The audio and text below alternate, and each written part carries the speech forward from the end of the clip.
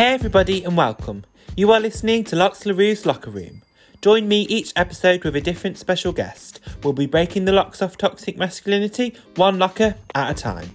This week, I'm joined by the twinkling trio, 2.5 Queens, a YouTube review show on all things Eurovision and UK Drag Race, hosted by Alicia Tried, Bondi and Rob.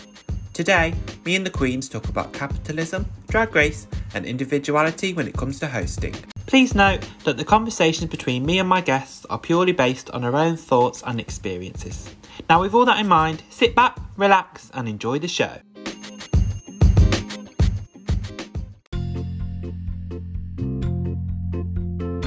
Hello everybody, and just before we start, here is a lesson in Masculinity 101.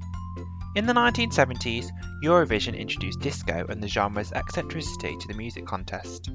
At a time when social convention told men to show extreme emotional restraint, Eurovision was a welcome breath of fresh air. According to Professor Bryce Singleton, he said, "The glamour, the spectacle, it's all those things that gay men invest in to get away from the norms of masculinity." Hi everyone and welcome back to Lox LaRue's Locker Room. I'm joined here today by 2.5 Queens. Hi guys. Hello. Hello. How are you all today? We're good. We are fabulous. We're awake. We're thriving. Oh yes, as always. I always think awake before 12 is a good start, isn't it? I think you're never there with me. Last night I went to sleep at like 2:30.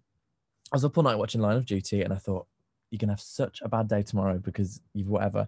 I woke up unaided, unalarmed, nothing. 8:15 a.m. I've had a great day. My one eye woke up and... The other one was keeping an eye out for Selena. Yeah, of course.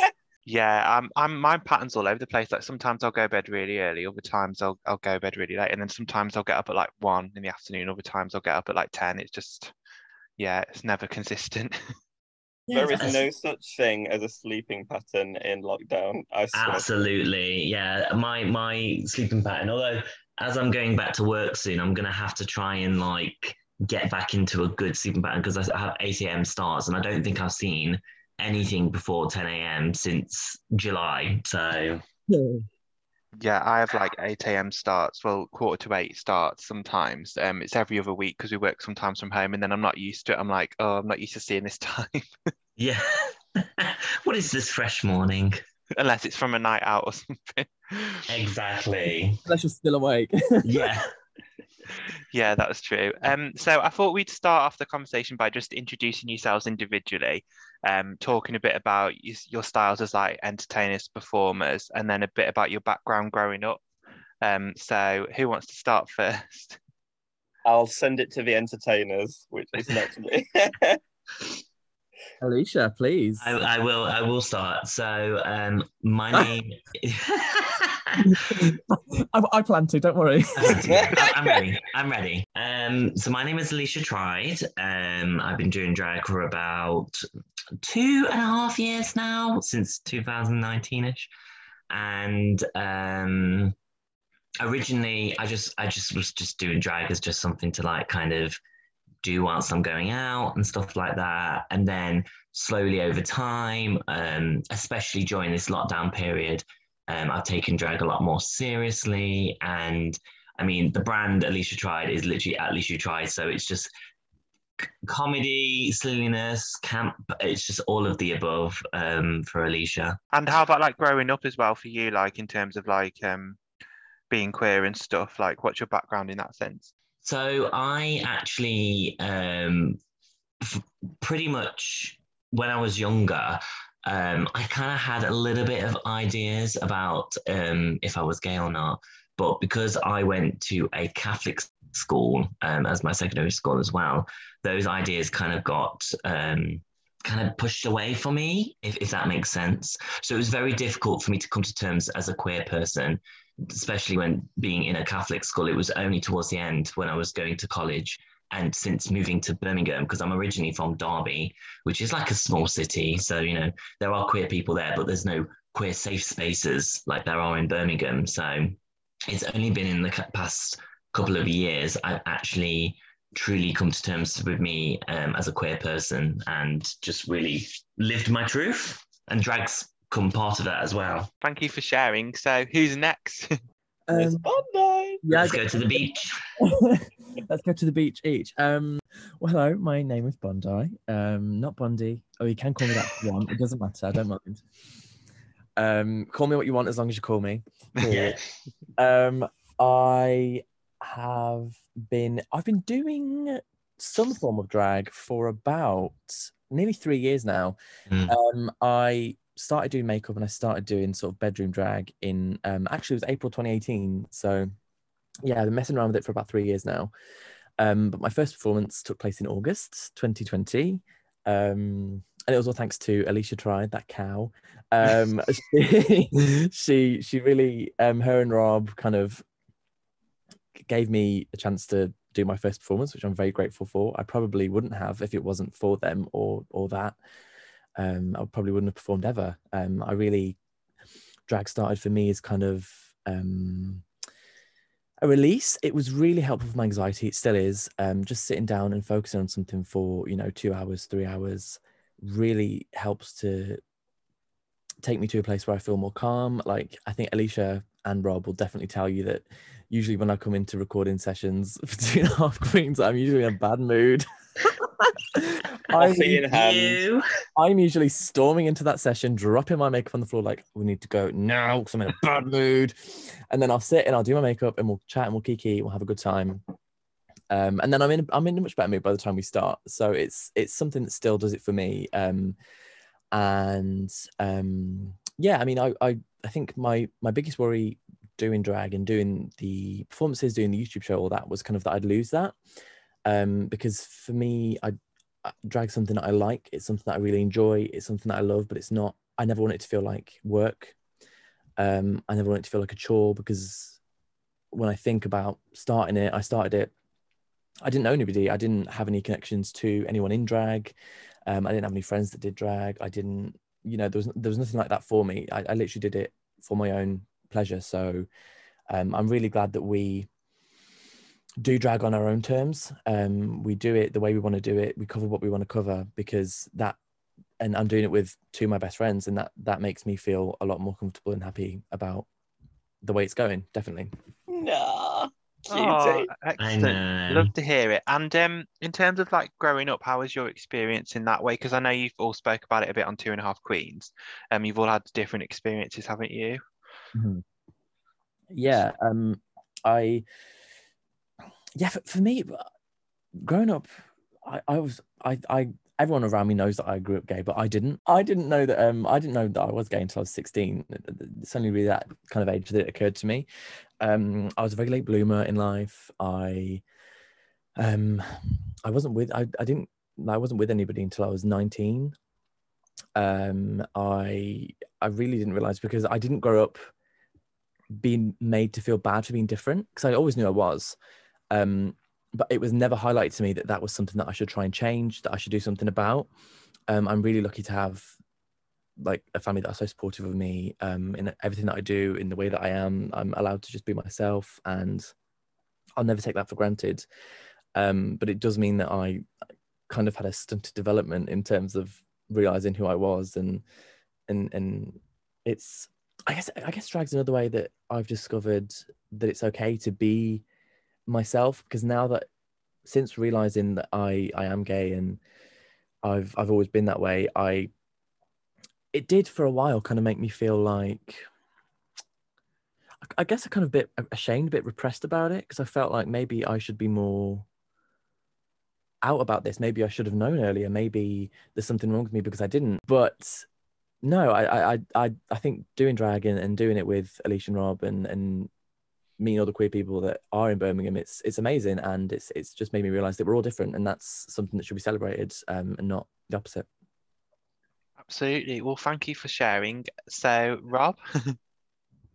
I mean, it's hard for me to say. Well, my background is, I don't really in any way think of myself as like an entertainer or performer. Or I guess that is what a YouTuber is now. I guess I am an Yes, entertainer you are. just for being on this show.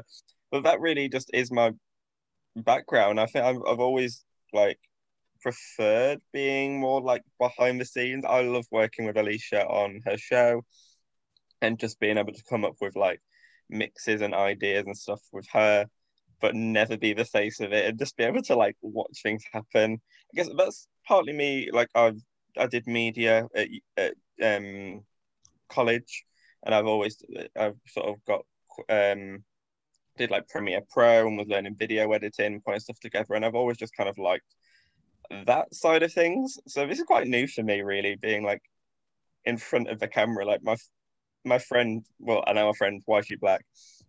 She messaged me at the end of those 10 episodes saying, I bet you never thought you'd get through that and actually be comfortable in front of a camera. And I was like, absolutely not. Like, I would never want to be the front and center of like on a show or anything. So it has been quite a big thing for me to push myself forward, because it's just me being me. I'm not dressed up in drag. I've got no illusion. It's just me having to stare at my face for half an hour while I'm on screen, which is it's just new for me. But hey, we learn, we move. Yeah, well, I love to see you on camera as well, and I think it's nice. We can talk about this in a bit, actually, how you all got your own different qualities that you bring to the show and stuff. But before that, I was just going to ask Rob, with growing up for you as well, how was it for you with being gay and stuff? For me, I feel like the only struggle was really internal, to be honest. There was bar one person that I think I've spoken about on the show who used to sort of tell me, not ask, well, sort of tell me I was gay when I walked past a shop, and it made me doubt myself. I don't feel like I was really bullied. I wasn't in an environment that felt really pressured. The only thing for me is like I grew up in Grimsby, which is a town up north, which is really sort of, I wouldn't say sort of like an accepting city. So I definitely feel like I repressed myself a lot. And it wasn't until, I came out the summer to most people, not my family, but to my friends, in the summer before university. And I don't believe I've fully allowed myself to be open and comfortable as gay until my first year of university.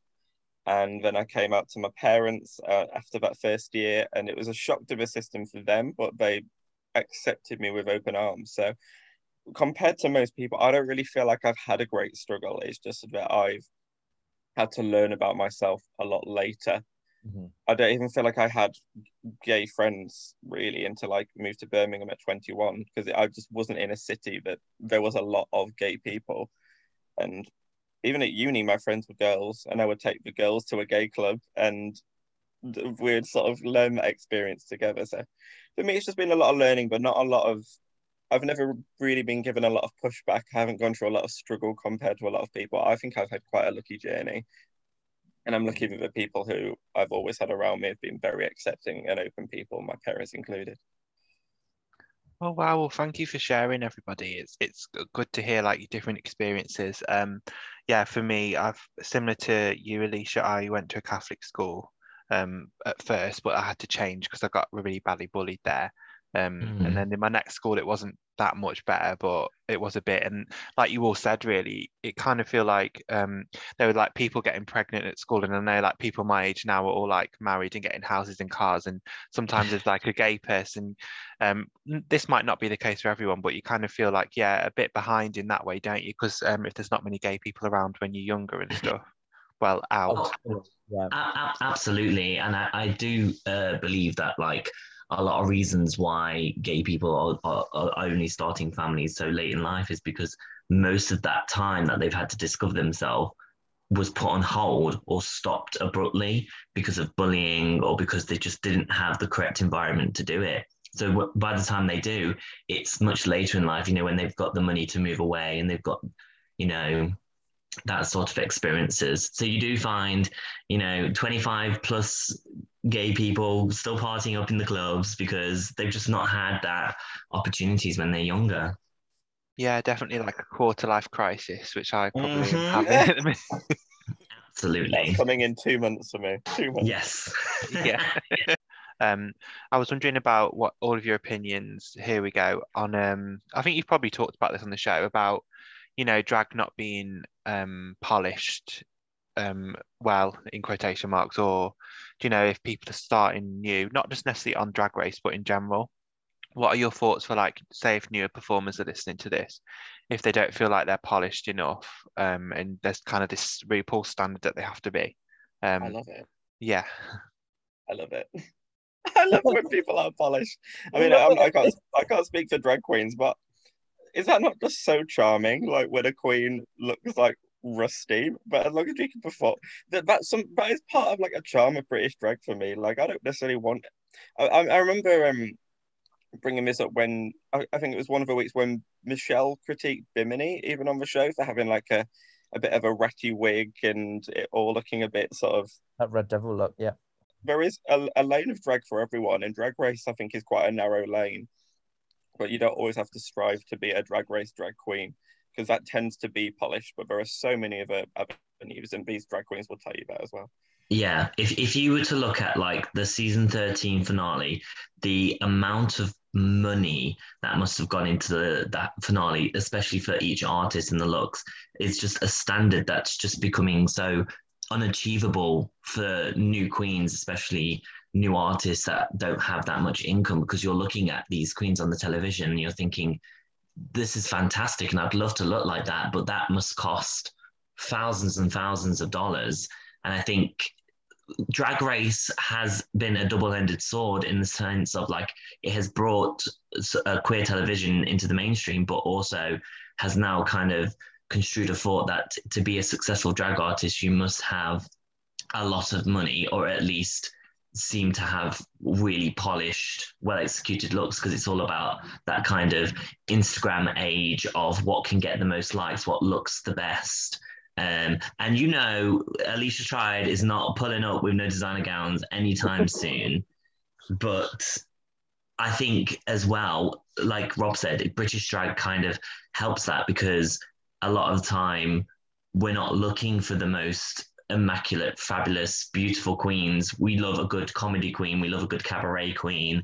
There's lots of different types of drag in the UK that I think we all love. Whereas in America, they definitely love to have that very fine-tuned, polished queen. Yeah. It goes back. Sorry, carry on.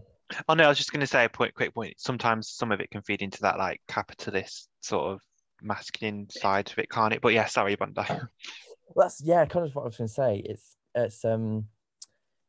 It feels really counterproductive that this drag, this kind of freeing thing that we have in the queer community, and beyond, you know, anyone can do drag, but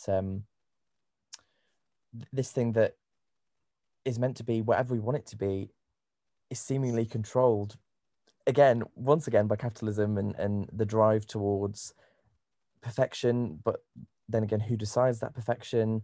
And the blame doesn't, I mean, the blame kind of does rely on, you know, RuPaul's Drag Race in terms of the standards that it's been brought up to, because, you know, go back to season 1 and those queens are wearing jeans on the runway. They're wearing blue jeans on that runway. They are. Yeah. And the wigs are as flat as anything. Rebecca Glasscock is wearing a wig flatter than a brick. And she's wearing jeans, and she got to the top 4, I believe.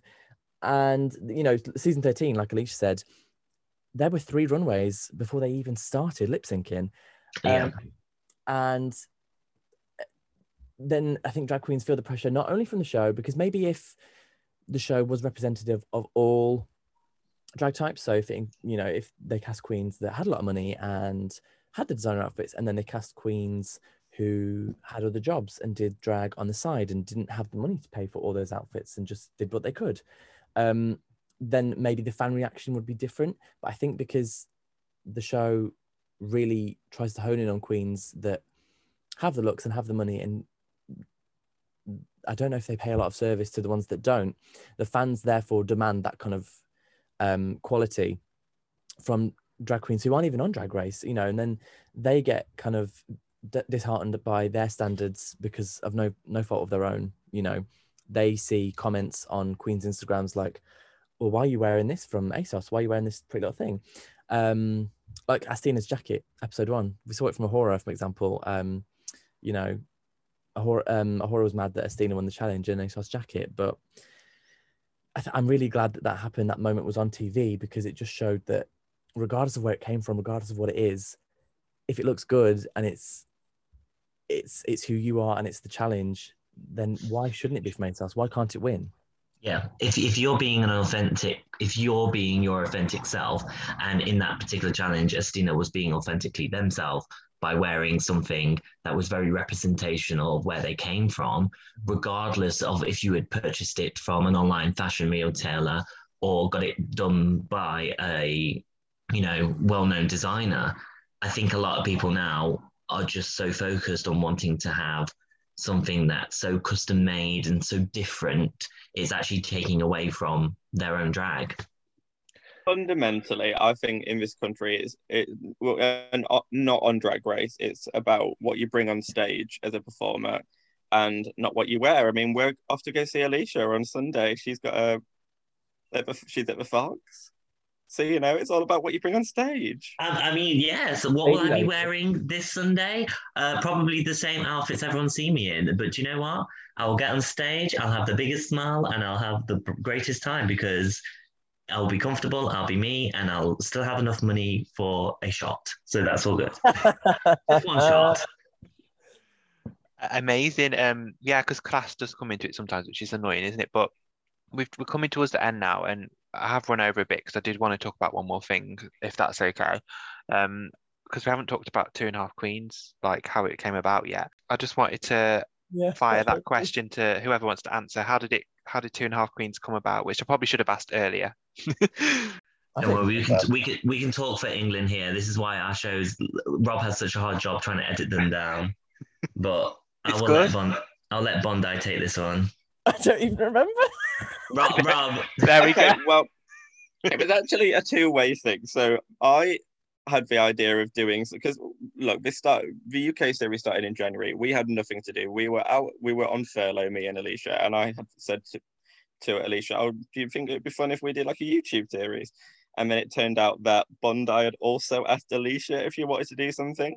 So it just wound up becoming like a triangle. Like everyone sort of wanted to do something, but we hadn't all thought of doing it as a three. So yeah, me and Alicia would have just been sat on a couch talking about stuff if it wasn't for Bondi coming in with all the gadgets and all the gaggery and the green screen and the lighting. Yeah, let me tell you, these girls wanted to sit on their mustard yellow couch, no lights.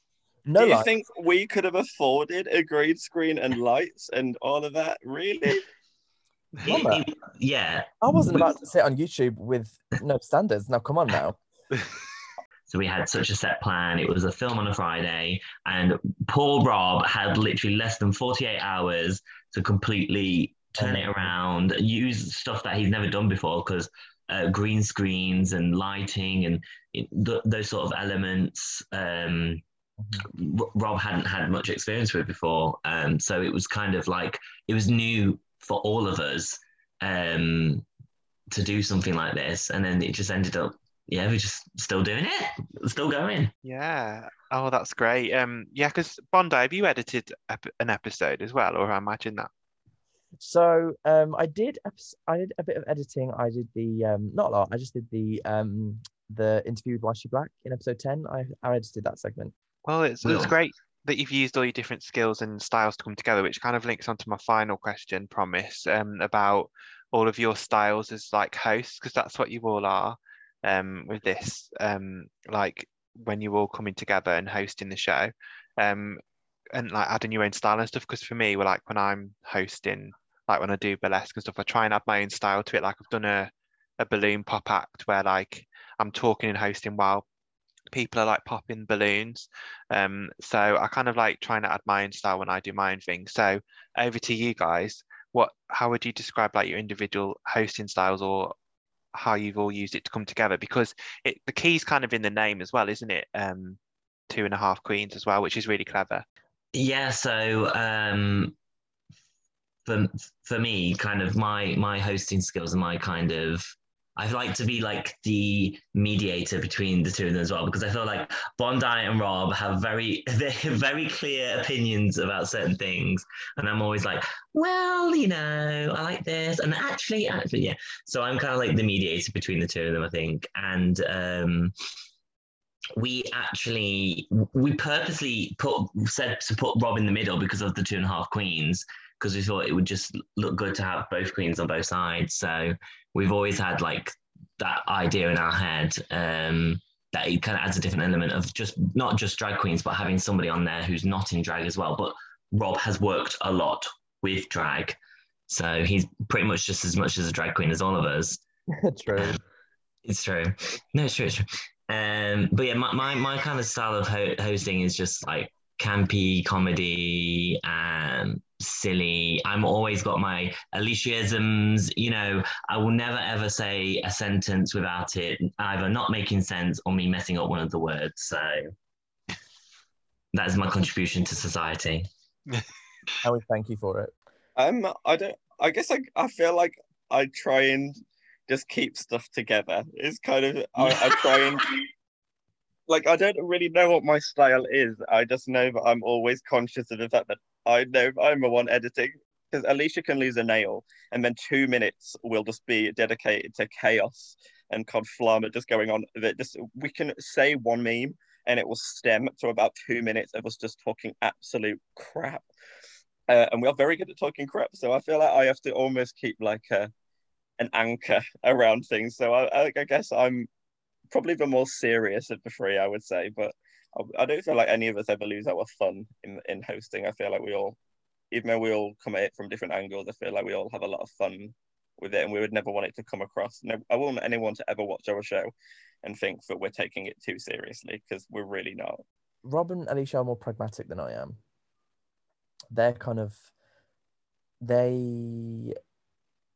like to discuss things from all sides, and they see things, and I do too. Like, and in a lot of the episodes, I do say that there are different outlooks on this, but mostly I'm kind of a black and white person, and I think that works well with Alicia and Rob, because like if I think something, I won't even think about it. I'll just say it. If I have an opinion, I don't mind sharing it. As the other two will say on the show. Yeah, well, thank you all. Before we go then, is there any sort of words you'd like to leave our listeners with, like any sort of advice? Say if it's for newer performers or just anything we've talked about. I mean, just it's a really corny thing to say, but just do it. Like, none of the three of us are in any way similar in the way that we do things, but we've managed to find a common bond over loves and interests and things that make us tick. And I feel like that's why people actually quite like watching our show, because it's three people who are passionate about what they're talking about. Then we're not just doing it because, oh, this might be popular or this might be popular. No, we say our actual opinion, and we've decided to do Eurovision because I love Eurovision. Yeah. And I'm sure we'll continue to do things in the future. But I don't think we'd ever make a video that didn't feel true to what we like. So I think that should be something that's carried on for all entertainers. Don't go out there and do a Lady Gaga number if you don't like Lady Gaga. Don't go out there and dress with a big coiffed hair if that's just not how you feel in your expression. I feel like the best things in life come from when people are actually true to what they want to do, and it really shows. And that's when you get like an individual taste for someone. If everyone's always the same, then what's the point? I think as well, just pretty much like Rob said, if you've got an idea, if there's something you want to do, like that, just do it. Because we literally, when we were going through the motions of like, can we actually successfully do a YouTube series for 10 weeks? At the start, I was like, not a chance. And we did it just because, we were true to ourselves, authentic, and just perseverance. If you just keep doing it, I mean, first thing I would like to say to your viewers, listeners, even, this is a podcast, is Free Britney. But also, I'd just like to say, just do it. There's nothing to lose by getting involved in what you want to get involved in. Like I said, I had no relationship to like a drag relationship at all when I started doing my makeup. I had no reason to start doing it. I did it because I wanted to. And here I am, making no money off YouTube, and that's it. That's great. No, I'm just kidding. Yeah, like it's like anything in life. Just you got to do it. There's nothing to lose by doing it, because if it doesn't go well, doesn't go the way you want, you can work at it, make it better. And if it does, great. But there's always things to gain. There's nothing that you can ever lose.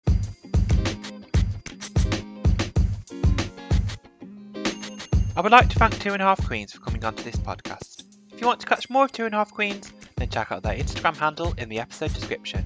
Thank you for listening to Lox LaRue's Locker Room. And make sure to follow me on Instagram at LoxLaRue. Bye.